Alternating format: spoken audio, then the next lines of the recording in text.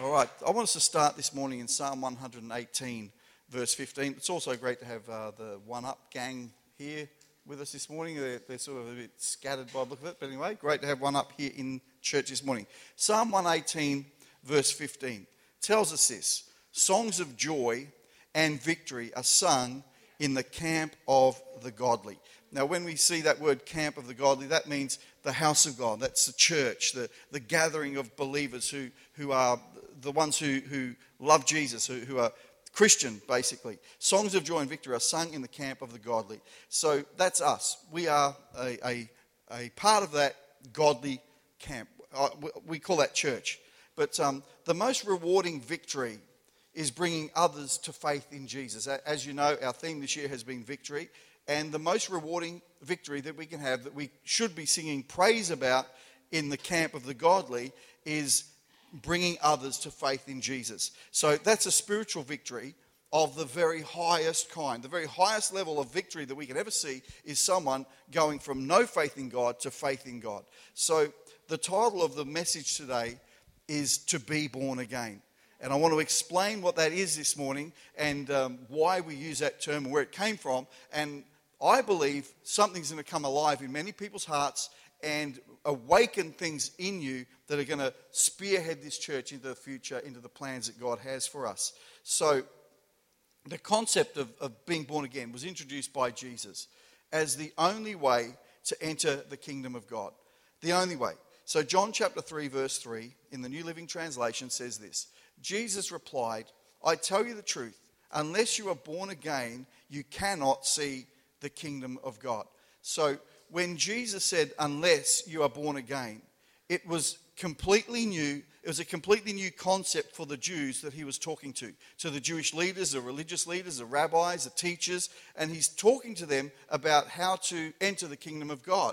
So with that, we don't understand it really in our context as non-Jewish people and non-ancient Jews, I guess, but Jesus really confronted their belief. He got right in their inner core and it was confronting, and it offended them deeply.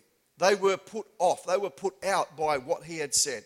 And so there was an instant reluctance for them to try and comprehend what Jesus was talking about. So we're going to look at the law. Now, we hear a lot about this kind of stuff. If you're new to church, maybe I'll try and explain things as we go as best I can. So it may not really make a lot of sense, but hopefully it will. For those of you who are mature Christians, you will understand where I'm coming from when we use these terms of law versus grace. But we're going to look at the law versus Jesus, and then Jesus versus the law. So I'll explain it all to you. So we're not talking about the law when we go to court in Australia, or you know the authorities that we have in place in a modern context. We're talking about a religious law that the Jewish people lived by.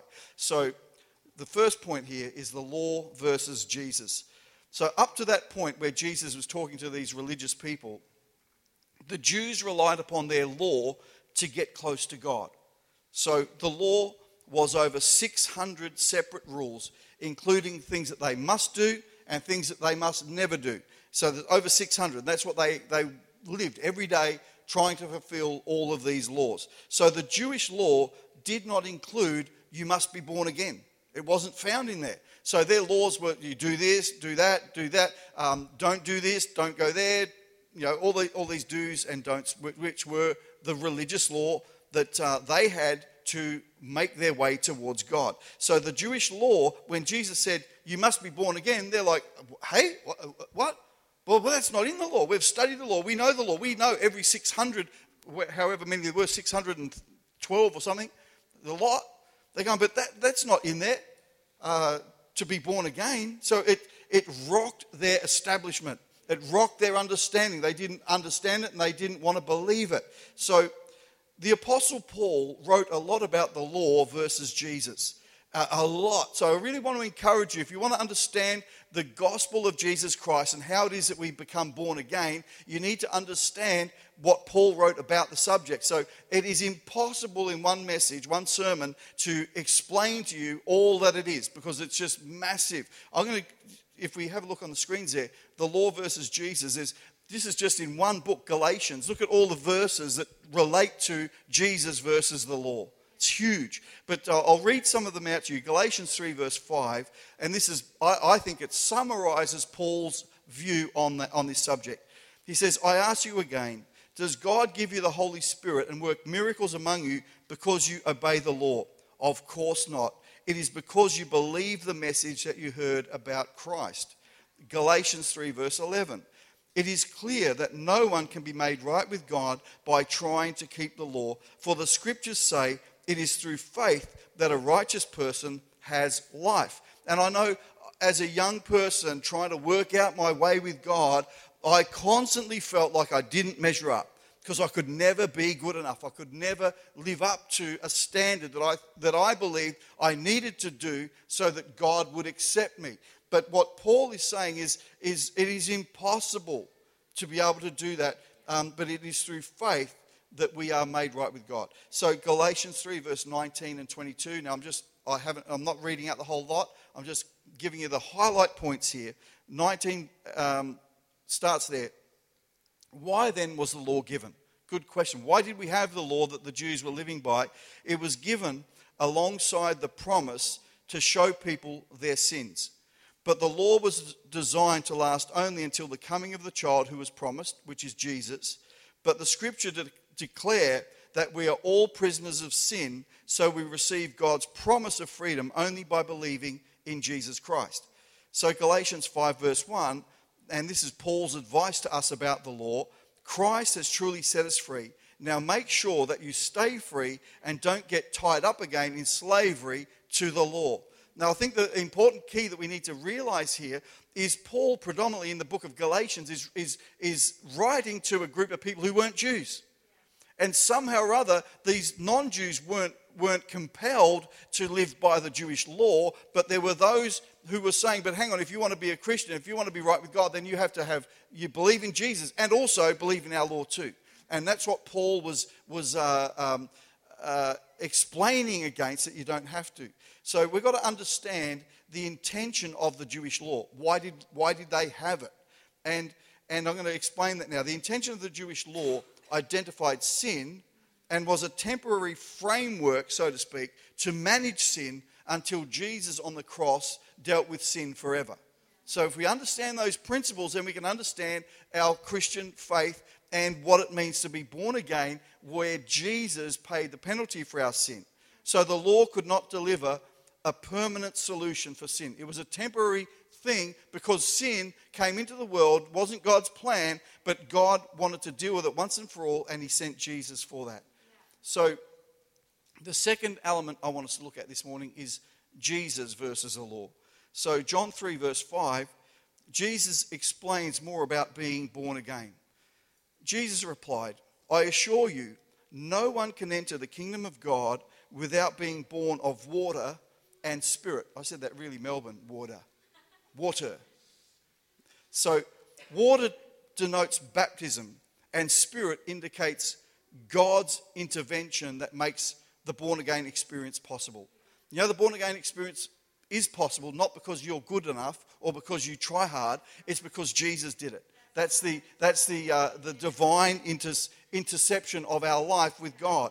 So John 3 verse 7, I think in a point that Jesus fortified his position, he said this, you should not be surprised at my saying, you must be born again. So Jesus was describing a spiritual birth that only comes from and through him. So where does the spiritual rebirth come from, this born again experience? Does it come from us? No. Good answer. It comes from God. It comes from Jesus himself to us. I recall having a conversation with someone who made the statement, and it went exactly like this. I don't mind Christians, but I can't stand those born agains. It's like, hey, not wanting to disappoint anyone, but the only way to be a Christian is to be born again. So we need to have the clarification in our thinking, in our minds. You're not a Christian because you were born one. You're not a Christian because of the church tradition that you came from. So you might think that you are, but I want to rattle your cage just like Jesus rattled the cage of the Jews and said, unless you are born again, you cannot enter the kingdom of God. There's got to have a decision time in your life where you say, I giving away my old life, my experience, my way, and I'm going to ask Jesus to be my Lord and Savior and have a born again experience. So what Jesus has in mind for us isn't a sweep out every now and then. So when we think about, getting our life right with God, Jesus isn't saying, hey, let me come in once a week and I'll do a tidy up. Come to church and we'll do a quick tidy up. We'll just put things together. We'll sweep the floor. We'll vacuum. We'll clean the windows. Jesus isn't doing that every now and then. But what Jesus offers every one of us is a transformation of our innermost parts. So we get a complete rework, a complete rebuild from the inside out. The old is gone and something new has started. Something new has begun. So 2 Corinthians 5 verse 14 and 15. Again, the Apostle Paul gives us so much clarity when it comes to spiritual awakenings that I'm going to be drawing upon those a lot over the next few weeks. So this is what the Apostle Paul said. 2 Corinthians 5 verse 14 and 15. Since we believe that Christ died for all, we also believe that we have all died to our old life. So it's not good enough just to say, well, I'm going to ask Jesus into my life because I think it's just a cool thing to do and I want to get a free ticket to heaven.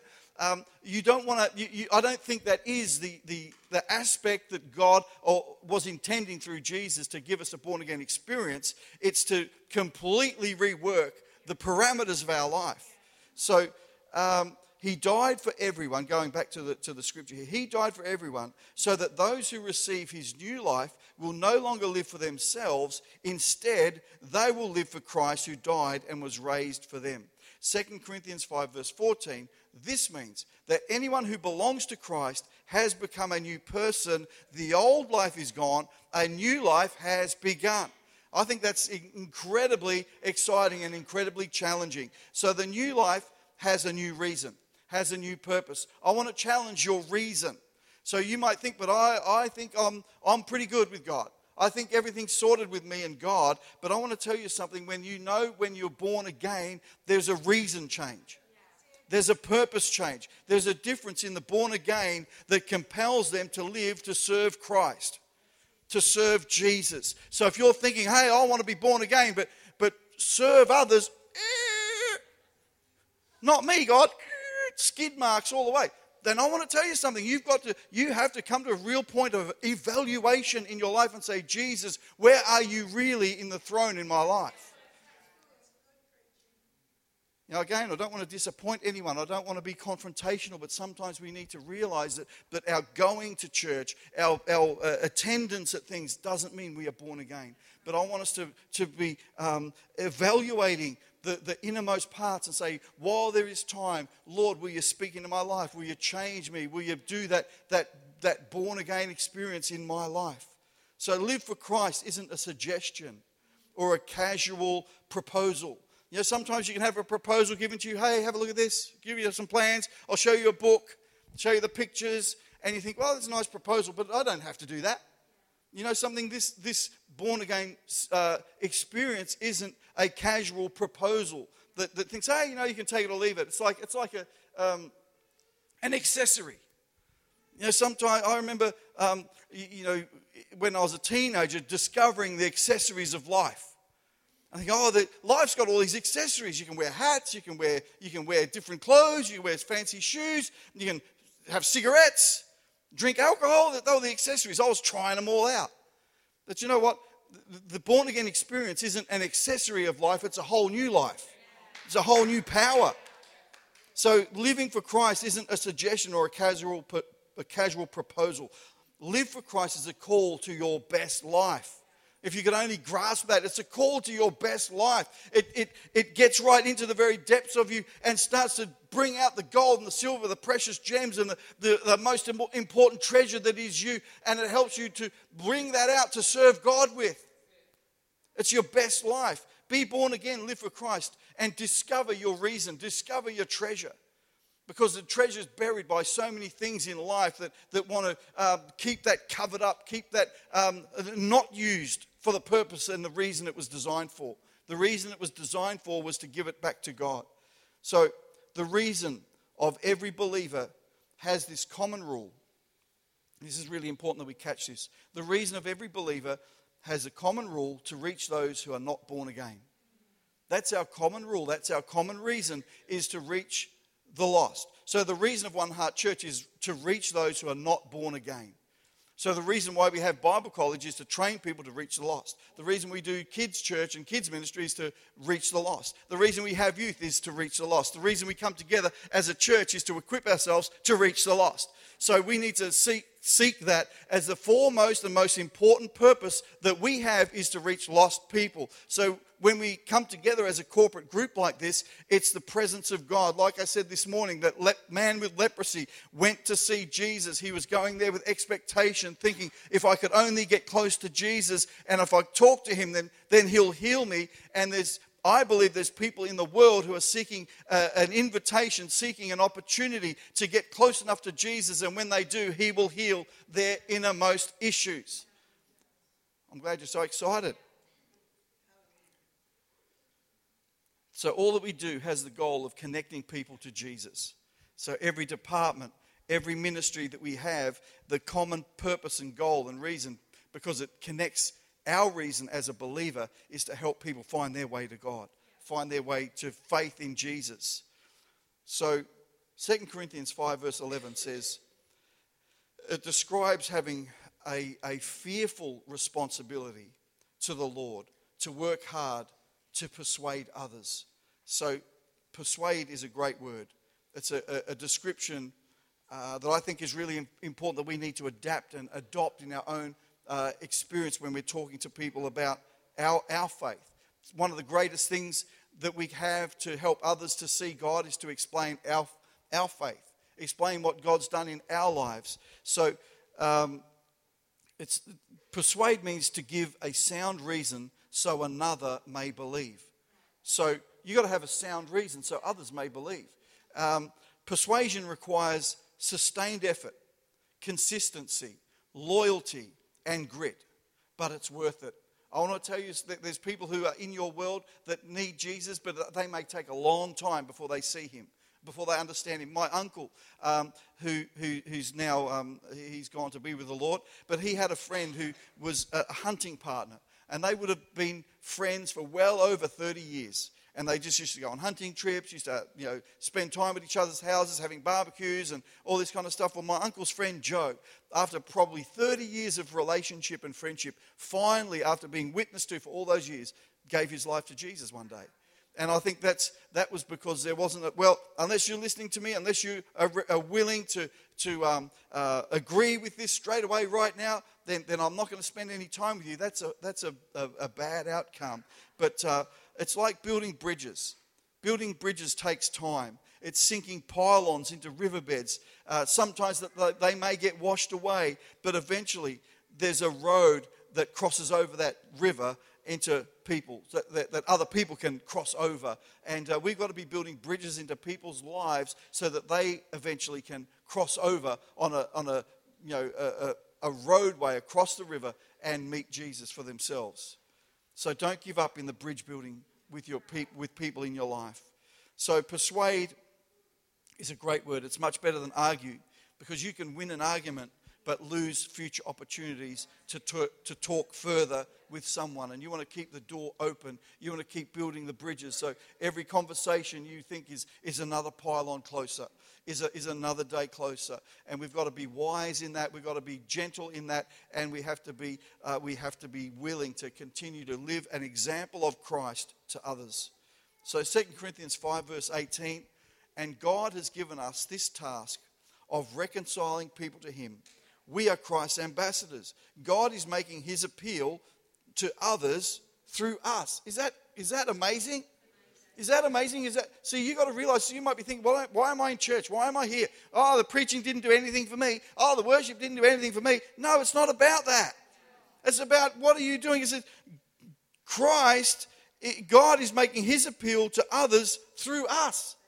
So God is making his appeal to your neighbor through you, to your cousin through you, to your hunting buddy through you, to your fishing friends through you. So you have an important reason for being here. So, and it goes on to say, we speak for Christ when we plead, come back to God. So we have an incredible appointment by God to be his spokespeople to the world. And I think it's just so totally, amazing. We often think, well, why did Jesus choose 12 disciples? And think, well, that seems like such a strange way to change the world. And yet God uses a church now for the same purpose. It's amazing. Our place, your place, is to persuade people to be to the born-again life, to that born-again experience. And it happens all the time. So one of the things that I want us to do more and more in this church is to hear people's stories of their born-again experience. So it happens, it's real. There are so many people here in this church who came from don't even know God, it's a fairy tale, to I now believe in God and I had a born-again change, life change. We're going to have that one of those people right now, and that's Guy Kelly, and he's going to tell us his story of the born-again experience that happened in his life. So we're going to welcome Guy right now.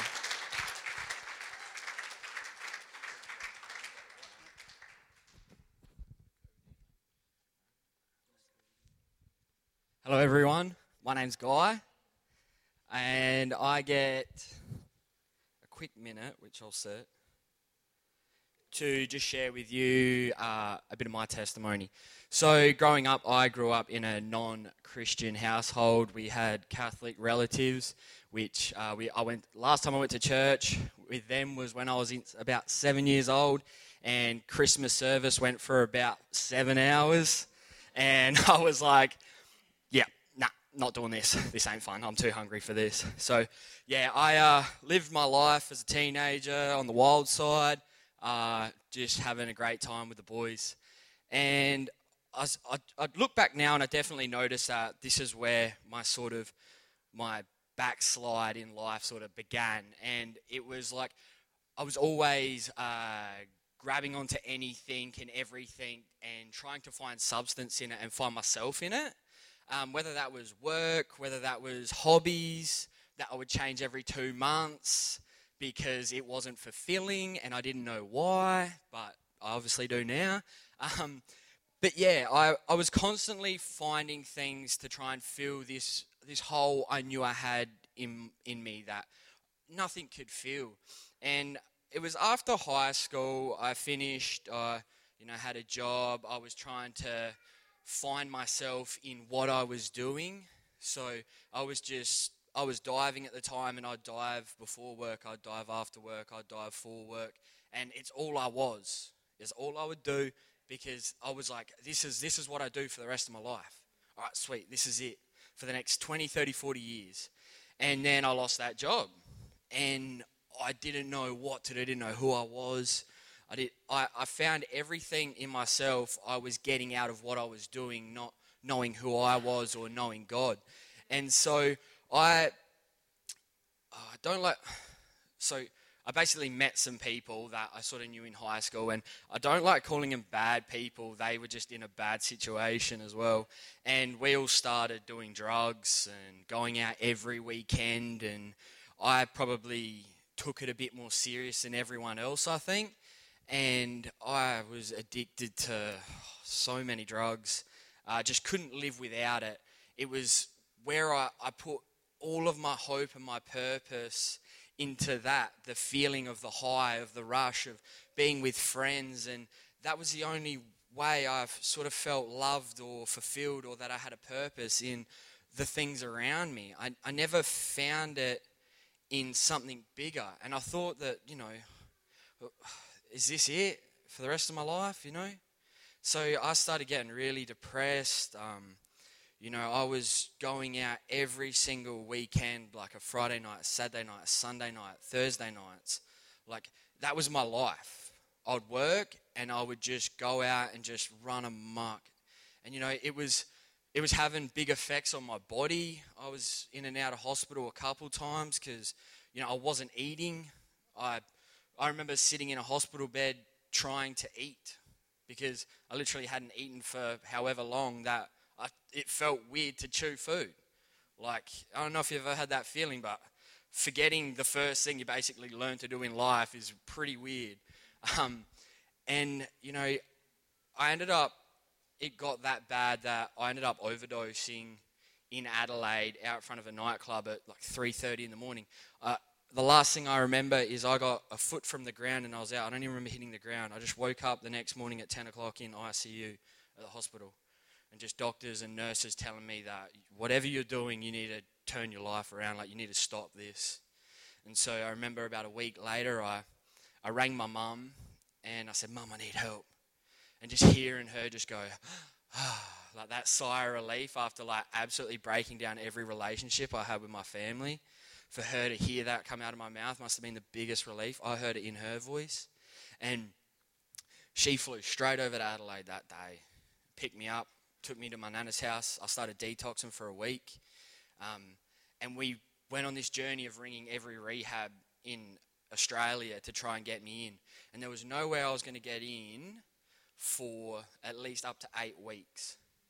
And I just said to my mum, I said, "That's too long. I can't wait that long. Like, I'll be back out doing whatever I want in 2 weeks because I can't do this anymore." Like, and I was heavily depressed. I was suicidal. I was just struggling every day. Just didn't want to have to do it anymore. Like, no self-value. Like, it's not the right way to live. And we ended up just, like, I was giving up. I thought that was it. I wasn't going to get into a rehab. And then we found this rehab that was here in South Australia, 3 hours drive from Adelaide. And it was one of the very, very few still solely Christian-run rehabs. And I was like, "Oh, okay, sounds cool. Yeah, we'll give them a call." And we rang them and they said, "Sure, when do you want to come down? We can have you here this week if you want." And I was just so relieved, like, just to feel that, I'm going to go get better. And knowing that it was a Christian-based program, and I was like, well, I've never really been around Christians, but from what I understand, like, they're all nice people. They want the best for you. They're loving. They're caring. And, like, I remember driving in there and I got out of the car and it had to have been God because I just felt the last 4 years of my life lift off my shoulders in a single moment. And I just went on the biggest journey there. We were up every morning at 7 o'clock doing devotions, go to work, come back in church every weekend. We had a church at the actual rehab and it was amazing. And to see the things that God did for me while I was there, I gave my life to the Lord there. I was baptized there in half a tank at 9 o'clock in the morning in the middle of winter in the southeast. That's cold. They filled it up the night before. I took 1 foot in there. I'm meeting the Lord one way or another today. Ooh. But I'll never forget my baptism. And, I ended up meeting Pastor Dave Helyard there, which was just one of the biggest blessings of my life. That's how I got connected with this church. We came over here. I wouldn't know this church if it wasn't for him. And, I just remember so many times, like, God just moved in my life while I was there. Just being away from society for 7 months with just some people who are trying to get better like you and God is just, if I could live my life like that every day, it's much simpler and it's a lot nicer. No phones, no nothing, just that. And, I had God there, speak. I heard, we saw miracles there. We had a light shine out of the sky over the church for a whole day there. And the neighbours were ringing up, going, "What's going on over there?" And we didn't know. It was just, we were in church the whole day. Just the presence of God was just moving all day. It was unreal. And I was completely turned around there. Like, my life just, I reformed all the bonds with my family. I had God speaking to me every day just in a personal relationship. And, it's healed me so much. And I still walk that journey every day where I wake up and I thank God for what he's done for me. From where I've come to here now, The other alternative, and I say this a lot, is if I wasn't here right now and I hadn't gone to rehab, I think I probably would be dead by now. Like, if not, I would be pretty close to it. And, I couldn't have done any of this without God. Like, I stand here now, from someone who couldn't hold down a job to now holding a full-time job down for 3 to 4 years, to someone who's involved in the church. I'm married now. Come on. But without God, I'd be nothing. I haven't done all this on my own strength. This has all been through, the path and the plan and the journey with God. And there's been a lot of hard times. And there will be a lot of hard times to come. And I now know, though, that I'm set free from those things. When I need my strength, I know where to go, I know God's there every day, just waiting for me to just go, yeah, I can't do this bit again. Like, I need your help. And, yeah, I guess I want to thank as well. I'd love to thank everyone in here for just being positive role model for me as well. Everyone in here is just amazing. And God's just working in my life amazingly. And I just pray that if you can take something out of my story is, I guess, don't run amok, kids. Listen to your parents, trust me. And I just thank you, Pastor Rob, for this opportunity. And I hope if anything, you have all just maybe got a little something out of this. So thank you.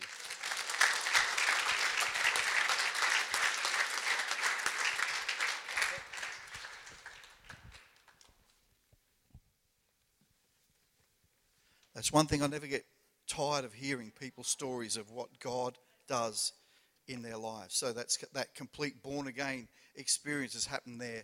And we've got a whole room full of people who've had similar experiences. And we're going to be hearing from them over and over again over the next year and hear people's stories of where they came from and where they are today. So I just want to give you 3 core elements of what it is to be born again. And then we're going to give people an opportunity here this morning to do that themselves. Romans 3 verses 22 to 26 says this: we are all sinners made right with God by faith in Jesus. Romans 10 verses 9 and 10 says, confess with your mouth and believe in your heart and you will be saved. John 1 verse 12 to 13 says, to those who believed and accepted him are born again. And I want to give people an opportunity every time we come together to make that connection with God in their own life, to be born again. So if that's you this morning, why don't we just stand together as a church and stand with expectation that God is going to do something. Perhaps this message has been a little bit confronting to someone here, because you may have felt like, but I was okay because I was born in church. My family was all Christian. But somewhere along the line, you missed the point of a born-again experience. There's no guilt or shame in that today, because you have an opportunity right now to say, Jesus, I want that experience. God, I don't want you to just do a clean out once a week.